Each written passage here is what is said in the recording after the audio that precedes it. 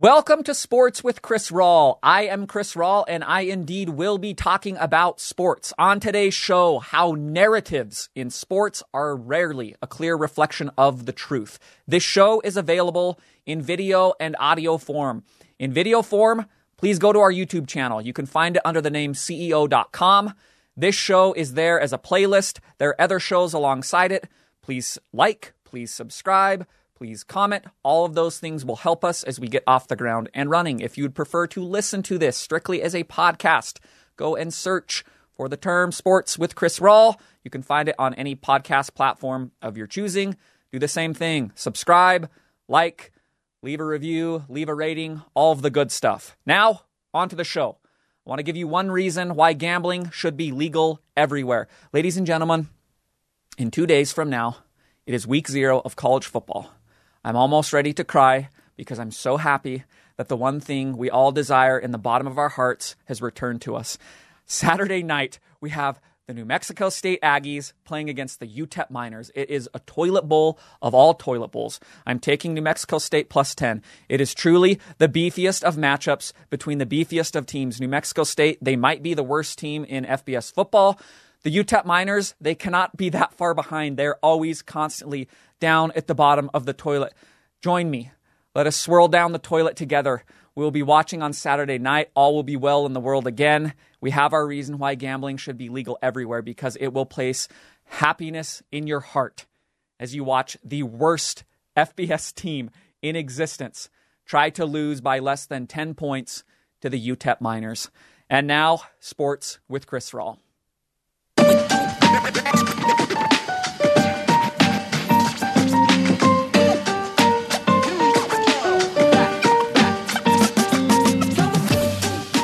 Brace yourselves, because we are going to be talking about the most dreaded word in the world of sports today: narrative. Boom, boom, boom, boom, boom.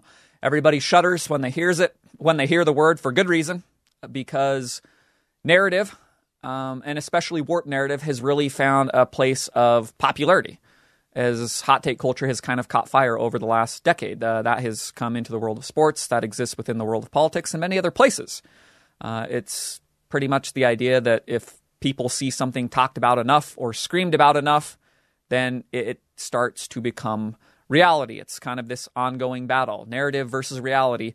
And you think those two things are the same thing, and many times they are not. It's how people like Skip Bayless or Stephen A. Smith have made a living, actually made exorbitant amounts of money by shaping narrative in a way that stimulates the highest level of reaction. Getting on television or on a podcast and screaming and shouting at the top of your lungs that Aaron Rodgers is atrocious at football, or LeBron James, he's terrible at basketball, or any small market team, they're garbage and there's no way they could win a title. It's the easiest way to create immediate reaction, right? You pour gasoline on everything, you light a match, you toss it on, you watch the world burn. That's kind of the hot take culture, which has transformed this narrative experience that has always existed within sports, because one of the enjoyable things is tracing narrative over a long period of time. It's kind of consumed that and warped it into a place that I personally don't love, and I think some other people feel the same way. Every so often, some of my friends or people who know me and know that I like sports or certain athletes or teams, they'll come to me and they'll present me with one of these Skip Bayless takes, and they'll say, "Did you hear what Skip said on Fox Sports about Aaron Rodgers yesterday?" And I always go, no, why would I don't listen to this. I don't watch it. Why would I even talk about it? What's the point of discussing something that is very obviously coming from a place of inauthenticity and very obviously not rooted in reality? To sit here in present day and try to discuss why LeBron James could be bad at basketball or Aaron Rodgers is bad at football, I just don't understand why I would ever do that. Right? It goes contrary to everything that I love about consuming sports, about watching the games, about gobbling up information, whether reading or listening or viewing videos, and then understanding what all of that means to me or to you when you go through that process on your own. When people come from that place, a place of honest feeling and authenticity, and present a case or an argument or a thought that pertains to the world of sports, I can consume that and talk about it all day, every day. That is, again, one of the things that I truly do love about sports. So when I look around the landscape and I see that narrative, it's rarely a clear reflection of truth, I find this to be a source of frustration. Again, based upon the way that I understand and consume this world of sports that I care about dearly. Part of this narrative versus reality battle, part of this narrative as rarely a clear reflection of the truth, it comes into play when events happen that actually happen, but then they're kind of shoehorned into a particular narrative.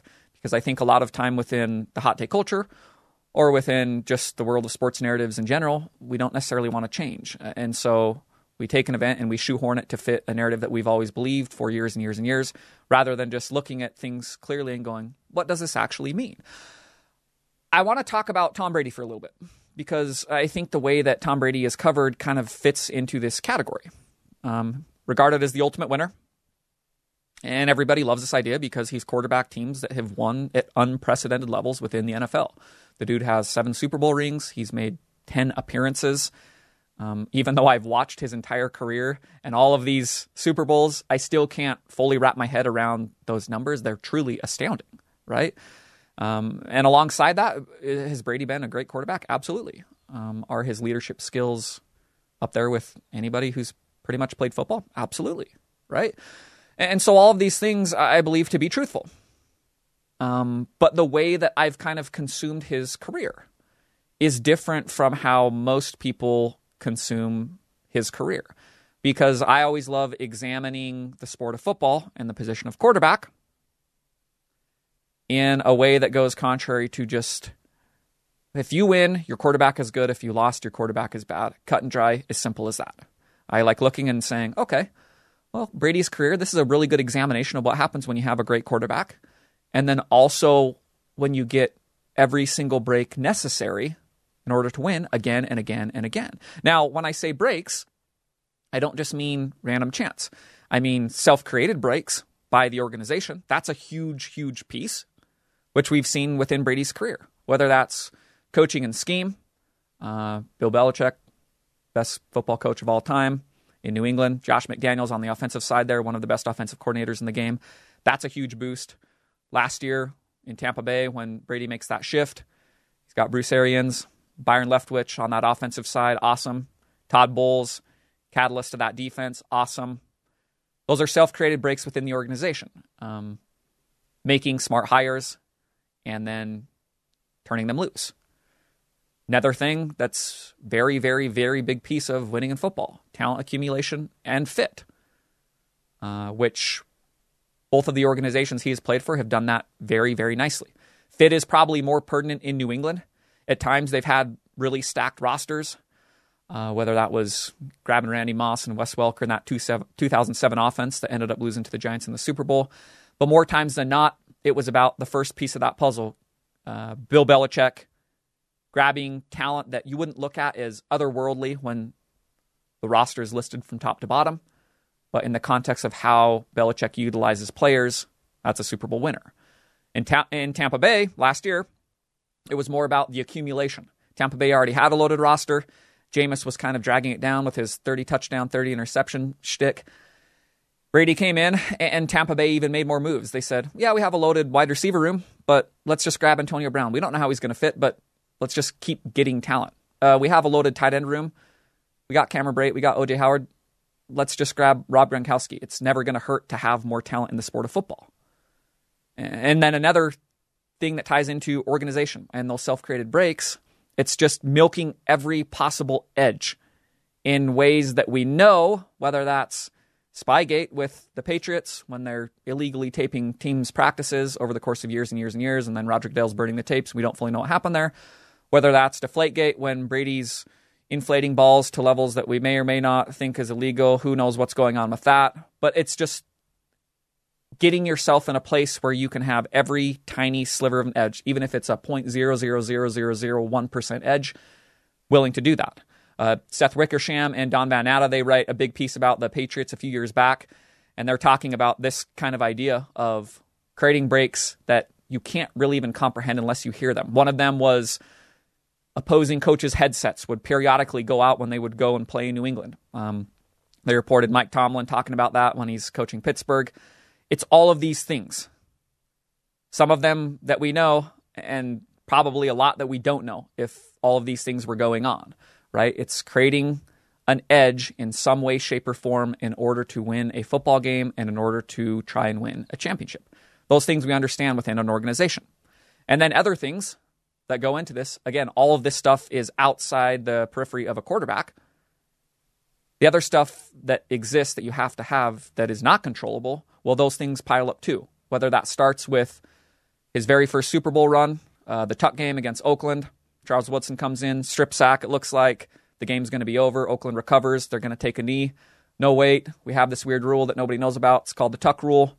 This is how it's interpreted. It means he's pumping in the pocket, and that's actually not a fumble, even though everybody on planet Earth thinks it's that. That's how the dynasty begins.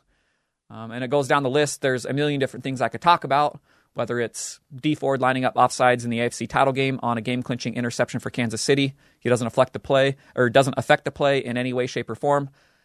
But the refs throw a flag, and they go, you're lined up offsides by a sliver of an inch, and now the game is still going. Tampa Bay scores, goes to overtime. Or not Tampa Bay. New England scores, goes to overtime. New England wins in overtime. They go on to beat the Rams in the last Super Bowl victory for Brady and Belichick in New England. It's Adam Vinatieri making every clutch field goal ever put in front of him throughout his entire New England career. It's as simple as last year, Packers-Tampa Bay in the NFC title game when Matt LaFleur decides to kick a field goal with the clock dwindling. The Packers down 8 rather than going for it on 4th and goal. All of these things, they're not really controllable, but they factor into how a team wins or loses, right? And so the marriage of all of these things, quarterback, breaks within an organization, and breaks just floating around in the ether that are determined by chance, fate, whatever you want to call it. The marriage of all of these things has created winning at incomprehensible levels within Brady's career in the NFL. A sport that is very, very hard to win even once in, much less 7 times, much less make the Super Bowl 10 times. Okay? So we take a pause there, and where myself and the narrative, the traditional narrative, kind of diverge is that the traditional narrative has morphed into, in this sport where a million different things factor into winning and losing, Brady is the be-all, end-all, right? He's the only thing that matters. Quarterback, it's the position of most importance. Brady, he's won 7 Super Bowls and made 10 more, and so that's the only thing that matters. He's the ultimate winner. He's the best player ever, all of these things. And that's the talking point coming out of every single championship, much to the chagrin of somebody like me, who, while acknowledging, yes, he's an awesome quarterback, and he plays a role in a lot of these Super Bowl wins. But at the same time, I want to talk about quarterbacks in the context of everything that influences a football game. 95% of it, which is just out of control of the quarterback. And so the popular narrative is Brady dominates the day, ultimate winner again. And I watch and go, that doesn't necessarily match up with a lot of what I am seeing and a lot of the information that I am consuming. So this was the case when Tampa Bay beat Kansas City in the most recent Super Bowl. Game that I watched and was truly blown away by, but for a much different reason than what Tom Brady and the Buccaneers were doing on offense. Because I watched that game, and Tampa Bay's defense in general, and specifically their defensive front, it was a jaw-dropping performance. I want to read something about that game. It comes from Kevin Clark of The Ringer. The story of the game was the Bucs' fast defense speeding past a banged-up, makeshift Chiefs offensive line. In short, Mahomes wasn't himself because he didn't have the time to be.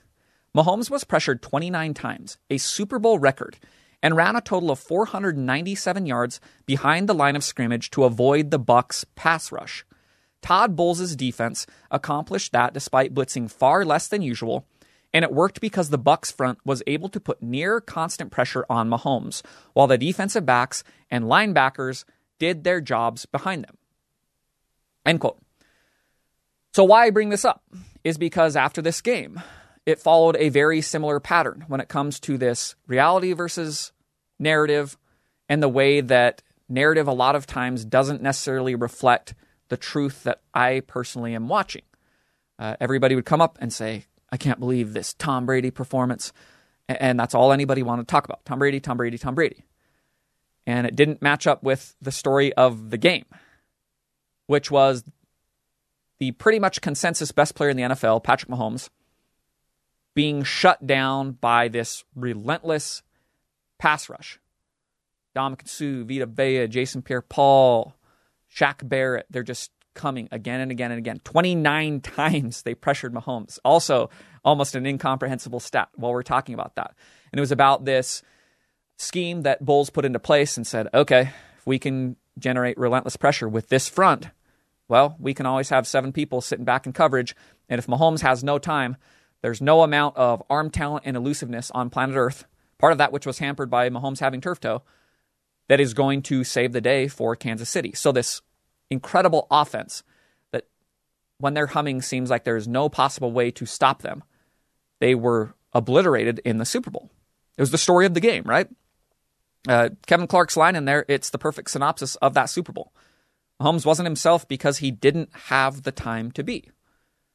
And yet the discussion coming out of the game for a lot of the media that I was consuming and for a lot of people within my life, it was decidedly not that. It was Brady, Brady, Brady, Brady, Brady. That was the consensus narrative. Brady is everything, which is merely a sliver in the grand scheme of that win and that playoff run. The run that included Brady throwing 3 interceptions in the NFC title game against Green Bay, or throwing for 200 yards against New Orleans the week prior. And all of that was decidedly less important than what Bowles and the defense were doing in all of those games, and especially within that Super Bowl victory over Kansas City. That's one example of kind of how this works in today's landscape. It's maddening to me, and it's one that I always kind of am circling around and going, why do we consume stuff in this way, and why are we so willing to go along with something that I think is not necessarily a clear reflection of the truth? And I've seen another example of that. Actually, I see examples of that all the time, but another really prominent example of that within the recent past. It's Chris Paul and his run to the NBA Finals, ultimately ending in a loss, and the narrative that Chris Paul is a loser, which I've also recorded shows about in the past. Chris Paul himself, prior to Game 5 of the NBA Finals, he said this: "At the end of the day, I always say, nobody cares about your story unless you win it." End quote. Now, I hear that, and I'm sure that Chris Paul does believe that. Nobody cares about your story unless you win. And it feeds directly into the narrative machine that exists in present day within the world of sports. Obviously, I do not abide by this mindset, as many shows that I record are about. Winning is not anything, and winning is very rarely a clear reflection of the truth when it comes to an individual player, much like narratives. So after the finals, Phoenix goes down in 6 games. They were up 2-0 in that series. Common stat that's passed around: Chris Paul, he's blown 4 different 2-0 leads in the playoffs. Not his team, Chris Paul, the individual, right? Which, if you look at that in a vacuum, it is true. Teams that Chris Paul has played for have had 2-0 leads in the playoffs 4 different times and lost those series. And this was passed around after the finals ended, because it fit nicely into that pre-existing narrative that a lot of people really love, which is Chris Paul is a loser, Chris Paul is a choker, he is not equipped to win an NBA title. Oh, here we have another example of it, right? And so when this stat is passed around, a person who has followed Chris Paul's career, like I have, said, okay, that is true, but it's not coming, that stat is not a clear reflection of Chris Paul's capabilities of winning, and also just a clear reflection of the role that Chris Paul played in this and how each of these series went. Because you always need context when it comes to narrative and the way that it's talked about in the public viewpoint, if you will. 2008, first one. Chris Paul, very young in his career, on the Hornets. They're playing San Antonio Spurs in round 2. Spurs have won the NBA title the year prior. The Hornets, they're underdogs in that series. Great, awesome, hard-fought series. Hornets actually have home court in the second round. The first 6 games, they're all blowouts. Home court team, hold serve, comes down to game 7, San Antonio wins. At the time, I looked at it as this is a great great step forward for Chris Paul, the player, and also the Hornets.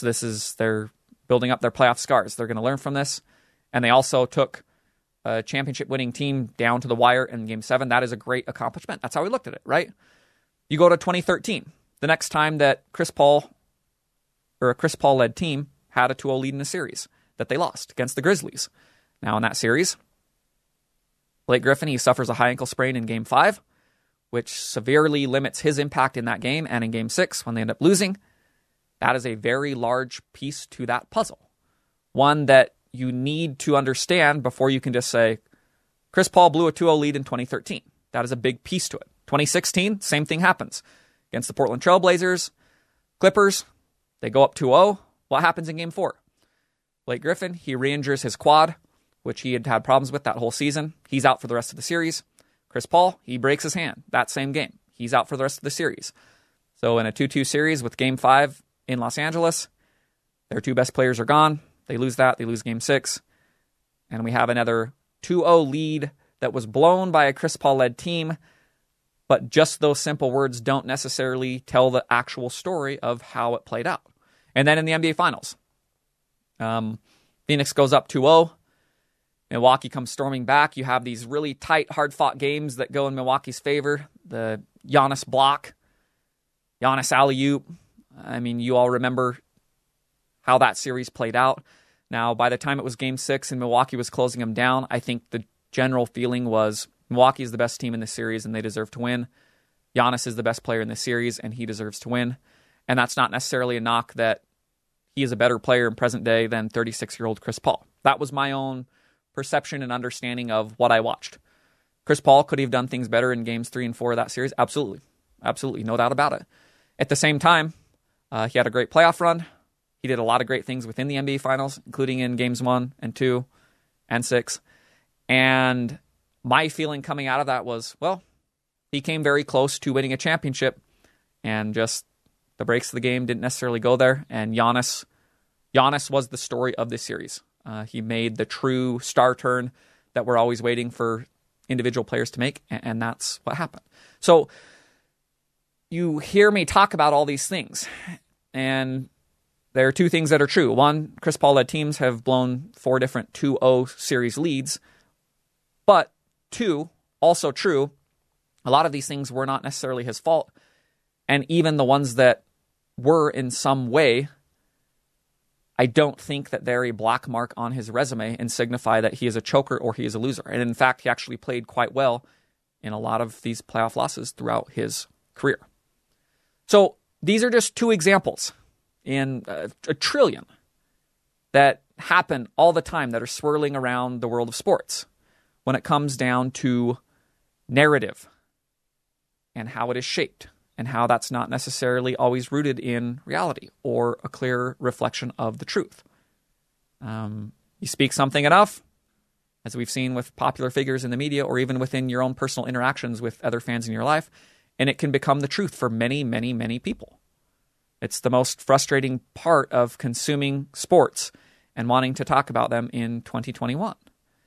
So many different narratives exist within this warped reality. So the only antidote that I have personally, the one that I believe in wholeheartedly, it's consuming information, it's watching games, and most importantly, don't be afraid to think for yourself.